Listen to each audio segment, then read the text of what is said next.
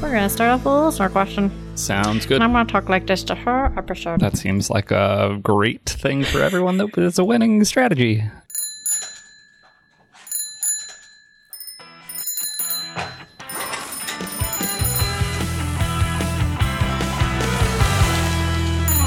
Hello and welcome to another episode of The Bike Shed, a weekly podcast from your friends at Thoughtbot about developing great software. I'm Chris Toomey.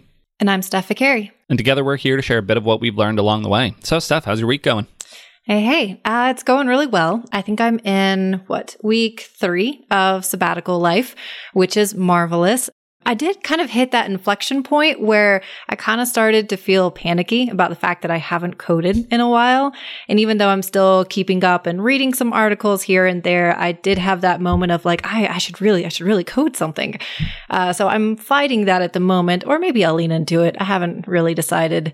And then the other small personal anecdote from the sabbatical is I've reset my caffeine intake, which has been really lovely because I'm now noticing that if I drink too much caffeine, it makes me very angsty. Who would have thought, you know? Huh. So did you just like slowly drink less and less over vacation? I have. So I'm not someone that usually like does stuff like cold turkey. So I just started whittling down how much I was drinking and then replacing some of my caffeine with something lower like tea instead. And it's really a bit frustrating. If you do care about your caffeine intake and you want to track that, it's really hard to understand how many milligrams or how much caffeine is in a cup of coffee because there's such a wide range. A lot of places quote as like a cup of coffee, which could be 8 to 12 ounces, is around like 90 milligrams. But then some places like Starbucks or other common chains are anywhere up to like 200 milligrams for a cup of coffee. So it's just like a wild range. So it's been eye-opening to realize that yes, it's a drug. Yes, it's one that I enjoy very much. And 2, it's really hard to track. Got it. So a drug, you enjoy it, but you are trying to reduce your consumption. I'm very much in the same boat, though. I drink a lot of coffee, and I've thought about reducing it. I don't tend to have any negative effects. Like if I don't drink it at all on the weekend or something, I'm fine. And I've heard from other folks that like they'll get a headache or things like that. And that would be the point where I would start to consider, does coffee sort of own me? Or do I own coffee? And thus far, it's been okay. But I still I think I drink 2 to 3 strong cups of coffee a day.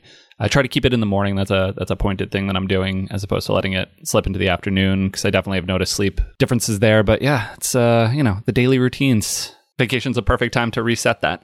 Yeah, it's been a nice opportunity to reset certain habits that I have and see which ones that I want to keep. But that's it for me. How's your week going? Week's going well. I have a quick update on a topic that I think we talked about last week, which was Deadman Snitch, which is the little utility that you can use to ensure that your code is running as expected. And if we're being honest, I sort of installed it as on a whim, not actually thinking anything would happen. And humorously, that feature of my app broke 5 days later. And it had been running fine for like a year. And specifically what happened was SendGrid has been prodding me for a while to switch to using API keys. But I was ignoring every email that they were sending me, for being honest, because I thought it was about other apps that I actually don't have access to anymore. I've worked on a lot of applications that have SendGrid. I've been on a lot of things that have the SendGrid add-on. It's like, if it breaks, I'll probably find out about it. It's not a big deal. There's nothing that I had access to that I thought it would matter.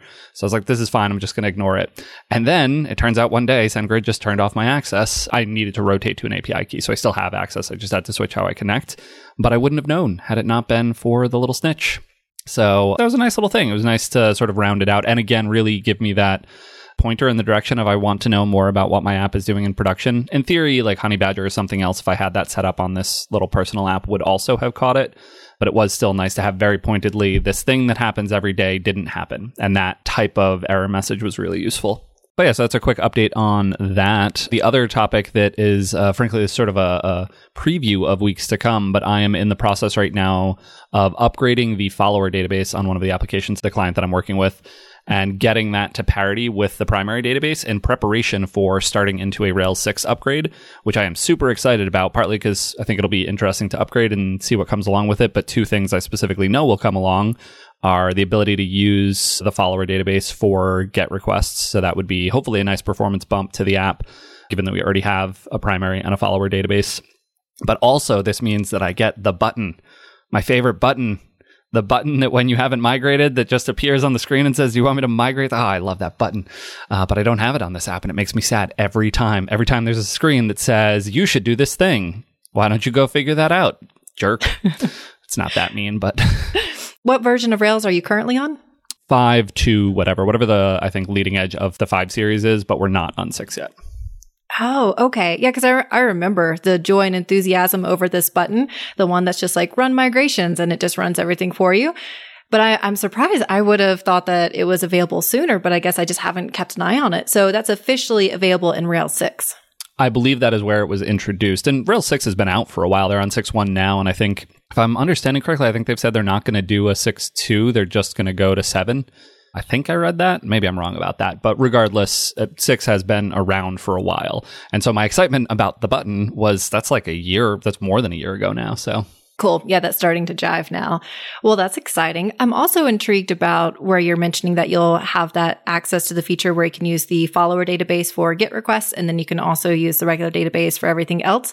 What does that process look like in porting over? Is that, just really simple? Or, because I'm also excited about that performance improvement that frankly, I'm not going to share, but I'm excited for you.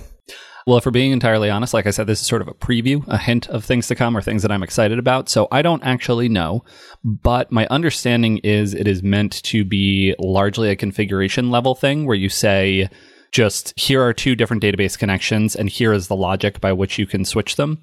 And so I think my understanding of it is you can say like at the HTTP request verb level, if it's these verbs, use the follower. If it's these verbs, use the primary. And so any write actions would go to the primary, and then any subsequent reads for the rest of that connection, I believe that's how they'll work. But then any reads can go directly to the follower. And I think you can configure it very easily. My understanding is that's the intended usage mode, is to do that level of switching. And so I'm hoping it'll actually be like, here's my follower URL. Please make my app better by using that. And once a write is written to the primary database, and then let's say there's a very quick request right afterwards to then fetch that write or fetch that new data, when is it written over to that follower database? You're asking great questions that I have vague answers to, or vague ideas at least. My understanding is the way it works is there's the write-ahead log. So the operation of making that update is written to that log and then also to the primary database directly. And so that data actually changes. The follower is trying to keep up as fast as it can and typically is very, very close behind. So it's milliseconds of latency between it being written to the primary and it then subsequently making it into the follower. But I think there is the very small possibility of out-of-sync updates. The nature of the application that I'm working on, I don't think that would be an issue because if you're doing an operation, you're going to write and read back in the same request response lifecycle. And so that data will be atomically correct. And then otherwise, any subsequent reads, like the database will keep up otherwise. But it is a potential failure mode or like a weird edge case where you're like, the data was just slightly weird and I don't know why. And then I refreshed and then it was fine. So I'm hoping that's not the case, but my belief is that this has been vetted and is a thing that's used by large organizations that know what they're doing. So I'm hoping to just sort of build on top of that. Yeah, I imagine it would be rare that someone would see that sort of odd state of the data where they're just slightly ahead of that follower database. But yeah, I'll be intrigued if you hear of anybody running into that on the app. Well, yes, I will certainly update and actually have to do all the work and like upgrade to Rails 6. So hopefully that's nice and easy so that then I can do the fun part and do the database switching. But we will see. I will let you know how that goes. And then circling back a bit, when you were talking about how you just added Deadman Snitch and then something happened to fail. So that was really convenient timing. How does Deadman snitch? How does it let you know that something failed? Is that via email? Like how does that information become apparent? Yep, they send an email notice. So I received that email and then I went and actually looked. They have a dashboard where they show the most recent interactions. And so they'll show that like every day at this time for a bunch of days, we saw an update that said, the job had run correctly, but then today we did not receive it. So now we're alerting you. They actually have a feature where if you say daily, they'll tell you at the end of the day in UTC time that the thing did not happen. But they have a feature, which I'm actually not sure if I have access to based on being on the free level, but it's smart notifications, which will learn if you're running the job every day at 3 p.m., you can say like, this is a daily task, and then they'll hone in on that time. So like, hey, normally this happens at 3 p.m. We haven't seen much variance in that, and it's 15 minutes later and it hasn't happened. Maybe go look at that. And so you can get much more up-to-date alerts. Right now, it's fine for me that they're once a day sort of thing, and it gave me plenty of time to catch up. But yeah, it's just an email. But that was plenty. That works for me. Although it is interesting, like who snitches on them if they now they're a trusted aspect of it. But at some point, somebody's got to be in charge, I guess. It's not me. Who snitches on the snitch? Yeah, that's a nice feature because I could see how there could be like a very important task that runs at a specific time of day and you don't want to wait till perhaps like the next morning to find out that it failed. Really cool stuff. And now a quick break to hear from today's sponsor, Scout APM. SpotCon 2021 is the latest digital conference for developers from around the world to discuss, collaborate, and learn about leading edge technology and performance, observability, and transformation of application development. At Scout APM's inaugural digital conference, they are focused on creating the best community event for developers by offering informative sessions presented by industry-leading experts. To keep their promise to this mission, they are excited to announce Yukihiro Matsumoto, commonly known as Mats, as this year's SpotCon keynote speaker. Join hundreds of developers on March 26th for this one-day virtual event. Get your free ticket and view the full speaker list at scoutapm.com/spotbikeshed. All one word, SPOTBIKESHED. Scoutapm.com/spotbikeshed. Thanks again to Scout for sponsoring today's episode of The Bike Shed. So on a slightly different note, we have a listener question that I'm excited for us to dive into. This one's a lot of fun because I feel like I get to read a little bit of your fan mail for you since you shared it with me, and then we're bringing it to the show to discuss. So this question comes from Rob Jewell, and Rob wrote in, "Hi Chris, I'm a big fan of your videos on Upcase as well as the Bike Shed podcast. I was wondering if you could share with me what you use when building a website that requires a CMS. Do you go with Refinery because it lets you use Rails?" Rob continues to share that WordPress is a popular option for building websites with a CMS, but one main issue they run into with WordPress is the absence of a robust solution for processing background jobs. So Rob is interested in knowing how we approach building CMS. So I have a couple of battle stories that I'm happy to share, but I want to kick it over to you first, Chris. Oh, I'm intrigued. Battle stories is such an ominous grouping. But yeah, well, first, thank you, Rob, for the very kind words. Happy that you've enjoyed some of the stuff I've put out into the world. But on the topic at hand, this is actually, I think, a very subtle one. And I've tried a lot of different options, and it unfortunately falls into I've not found something that I love. There's always trade-offs in every one of the solutions. Most common, what I end up with is that there's more of a marketing site at the core, so at the root domain of any organization that I'm working with. Often that will be a marketing site, and then the actual Rails app that's sort of the real heart of the platform is at app.example.com, if example.com were the organization.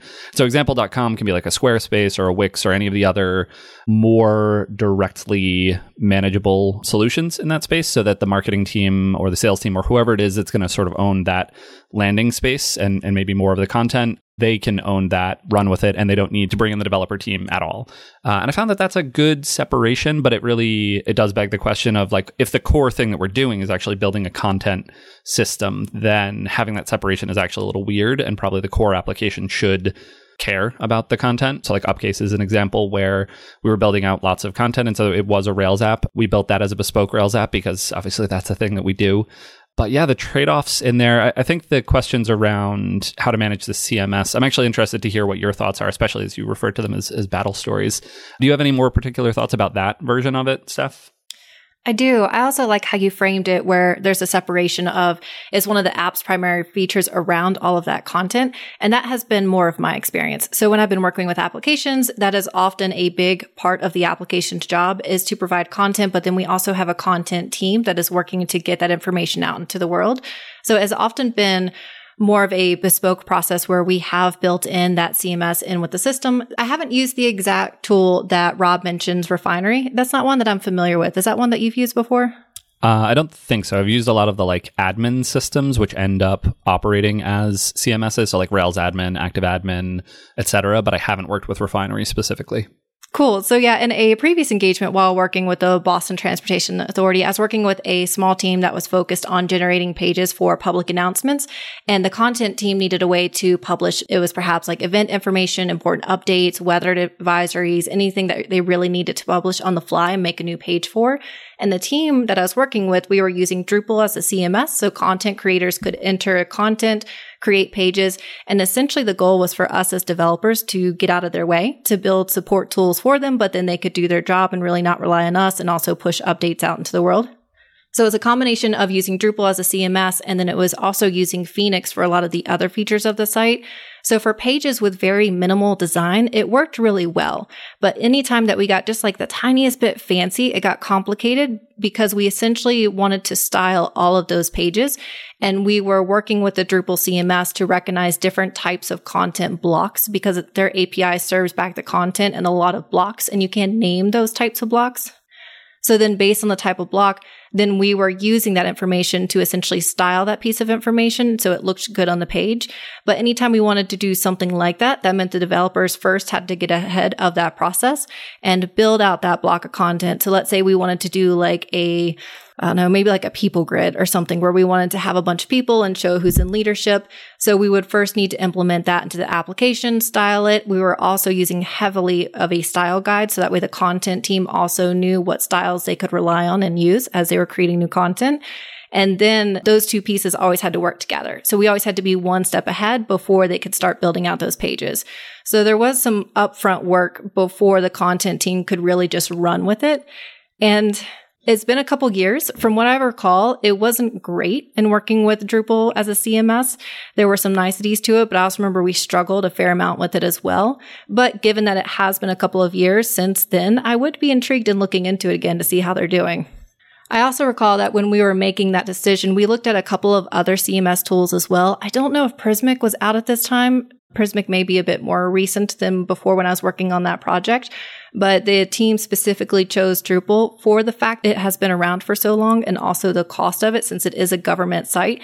They were a little nervous about going with a company that was still in that newer CMS space because then if that company went down, suddenly we had a government site that was going to have problems. So they wanted to go with something that was very stable and had been around for a long time. The other cool thing about this, so for folks that are interested in this and they actually want to see it, how it was implemented, the site is public. So you can go to GitHub and then go to /mbta.com. So it's actually the word DOTCOM. And you can look at all the code that's there. Specifically, if you are interested in how the CMS is working with Drupal and then rendering those pages in Phoenix, then look within the app CMS directory and you can see how a number of those pages are being implemented. So it's one of those, it was awesome. It gave us a lot of flexibility in terms of how we want to design pages. Content creators could essentially build their own page and push that out. That was really neat.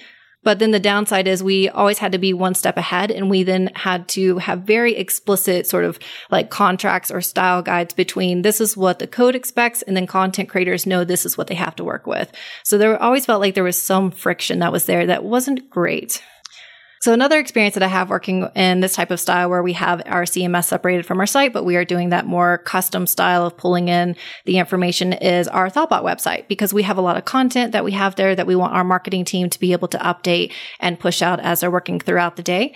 But this one, we're using Prismic as the source for where they can enter in the content. And then our Thoughtbot website will then pull that content from Prismic's API and then render it in a way that we like. And I haven't actually contributed through that workflow, but just looking through the code itself, it looks pretty similar to the approach that we took with MBTA in terms that we have specific blocks and then we're going to have templates that then match those blocks. So then we can style them in a specific way. You'll also notice if you look at like our case studies pages, if you're looking at that from like a designer's perspective, it looks very similar from each case study to the other with different content. So that has also helped in terms of where we can create this sort of structured format that then works with the CMS and with the rendering portion. But it still comes down in my mind to there's still that bit of friction where you still have to be one step ahead of the CMS so that way you can render it appropriately. And then also documentation feels so important in this space because you need these two teams to collaborate. There's still I think like you said earlier, I haven't found a solution that I love, but this one does seem to work really well for our team. Yeah, I similarly haven't actually worked on the Thoughtbot.com site, but I sort of observed from afar as the rewrite was happening because for a while it was just a Rails app and I think had more traditional or CMS-y type things, but then the extraction out to Prismic to manage that worked really well and then still gave full flexibility and control to the designers as they were building out the individual pages. That structure seems like it works really well. There's actually another piece of the Thoughtbot.com website that I find really interesting, which is the fact that Upcase and the Thoughtbot blog previously were separate domains, separate subdomains of Thoughtbot.com. And then historically, those have both been folded in. And so now if you're a visitor coming to Thoughtbot.com, not that users care as much, Google cares more about this, but Thoughtbot.com was a distinct Rails application doing its own thing. Upcase.com, that was its own separate Rails application. And then robots.thoughtbot.com, that was the Thoughtbot blog. And the way it works now is thoughtbot.com/upcase serves the Upcase Rails app. And thoughtbot.com/blog serves the Thoughtbot blog as a separate Rails app. And then there's still thoughtbot.com, its own Rails app. And the way that's all working is we're using Fastly as a proxy in front of everything. And so as a request comes in, Fastly will inspect it, look at the path that folks are trying to get to, and then determine, does this go to the primary application? Does this go to the Upcase app? Or does this go to the blog app? And then it'll do nice caching things on top of that, but it gives this unified experience, sort of consolidates everything into a single domain, which anecdotally, when we did that for Upcase, we saw a nice bump in the traffic. And then that inspired, I think it was a year later or so, similar work with the blog to move that in. And that similarly saw a nice boost in traffic. So Google seems to care about these things. They tell us we're allowed to use subdomains as much as we want, but the results speak differently. And that's an interesting one where the simplest technical thing is just to have those, like, they're each separate applications. They want to vary independently, but for content reasons, we actually want them all to be collected together. And so this proxy setup was actually a solution to that problem. We have a blog post on the thoughtbot.com blog, which again is at thoughtbot.com/blog now. And we'll include a link to that, but it's about hosting and going through Fastly and proxy setup. It is interesting to me in the way that, like, there's technical answers that we can give to this question, but almost always these things come back to what's the actual problem that we're trying to solve? Who are the users? In this case, users are like the content team that needs to look at it, but also Google apparently is a user, and then readers of the blog or readers of whatever content site. And so we end up having to take into account all of these different constituents and make a choice that works well. And again, I think the easiest one is to just put the app on a separate subdomain. If it's going to have authenticated content, that sort of thing, that's a nice, easy option. The marketing team can own their own thing, run that in a WYSIWYG content editor sort of thing, and everybody gets the easiest option there. But then I think the other two that we've talked about, like the headless CMS thing, is a nice middle ground, and then this proxying thing being a third option to sort of bring it all together. Interestingly, I think both of us seem to be leaning in the direction of not using an integrated gem or engine or something within the core Rails app. That would be my personal leaning, because I find they just don't feel quite right. They feel like a bolt-on solution as opposed to, for the content team, I want to make sure they have a great authoring experience. And I think having a service or a platform that is focused entirely on that, like a Prismic or a Contentful or any of the others, or Drupal, like you said, or WordPress, any of those, I think will probably provide a slightly better experience. That's my sense, but I could see that going either way. So I'm just sort of naming what seems to be the direction that both you and I are heading in with this. Yeah, it feels like one of those spaces where a team starts to consider, like, how can we rebuild email or forms or any of those spaces? And it's like, well, other teams have spent a lot of time getting this right and making it a great experience for others and build a business on this, because it's a very important product and it's not easy to get it right. So I think that's why I specifically lean into existing services for this type of product, because like you said, I want that content team to have a really great experience. And if us as developers, if we're going to rebuild that product for them, that is going to be a far larger investment than we probably want to make. So am I correct in understanding what you just said, that you've never rebuilt forms in any of the systems or form builders in any of the applications that you've worked on? Oh, no. Have I successfully avoided that? I think we were on a project together where we had to do that.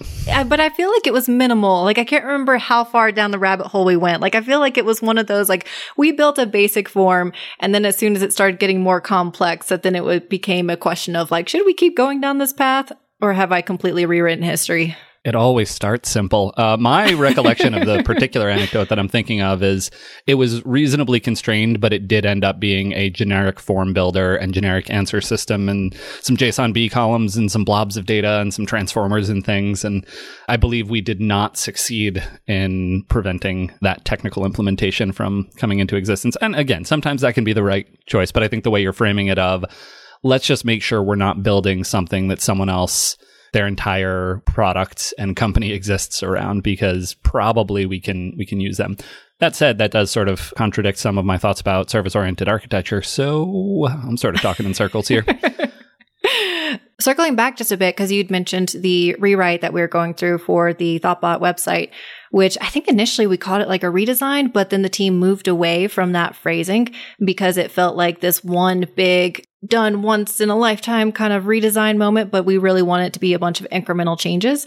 So I think we moved away from that particular language, but there's a really cool workshop that's hosted by Lindsay Christensen, our chief marketing officer, and Kyle Fiedler, our chief design officer. As a fun name, it's called There's a Typo on the Homepage. And they focus on all the different steps that the team went through in updating our website. And they also speak specifically around doing that sort of like content review, improving accessibility, refining brand consistency. And one of the blurbs for the workshop that I love talks about how to update content quickly without kidnapping developers, which ultimately the phrasing is really funny, but it does feel like the thing that I'm looking to build. Like I want to build something and then get out of the marketing team or the content team's way so that they have a great experience and they can publish as they want. So we'll drop a link for that into the show notes for anyone that's interested. I believe it's far more design and brand heavy, but I think there's some technical bits in there as well for folks that are interested. So we've discussed a number of ways to integrate with a CMS. It seems like you and I mostly favor leaning into these external services since that has worked well for us in the past, and then taking into some of those SEO concerns. On that note, shall we wrap up? Let's wrap up. Show notes for this episode can be found at bikeshed.fm. This show is produced and edited by Tom Obarski. If you enjoyed listening, one really easy way to support the show is to leave us a quick rating or even a review in iTunes, as it really helps other folks find the show. If you have any feedback for this or any of our other episodes, you can reach us at @_bikeshed or reach me at @sficari on Twitter. And I'm at Chris Toomey. Or hosts at bikeshed.fm via email. Thanks so much for listening to The Bike Shed, and we'll see you next week. Bye.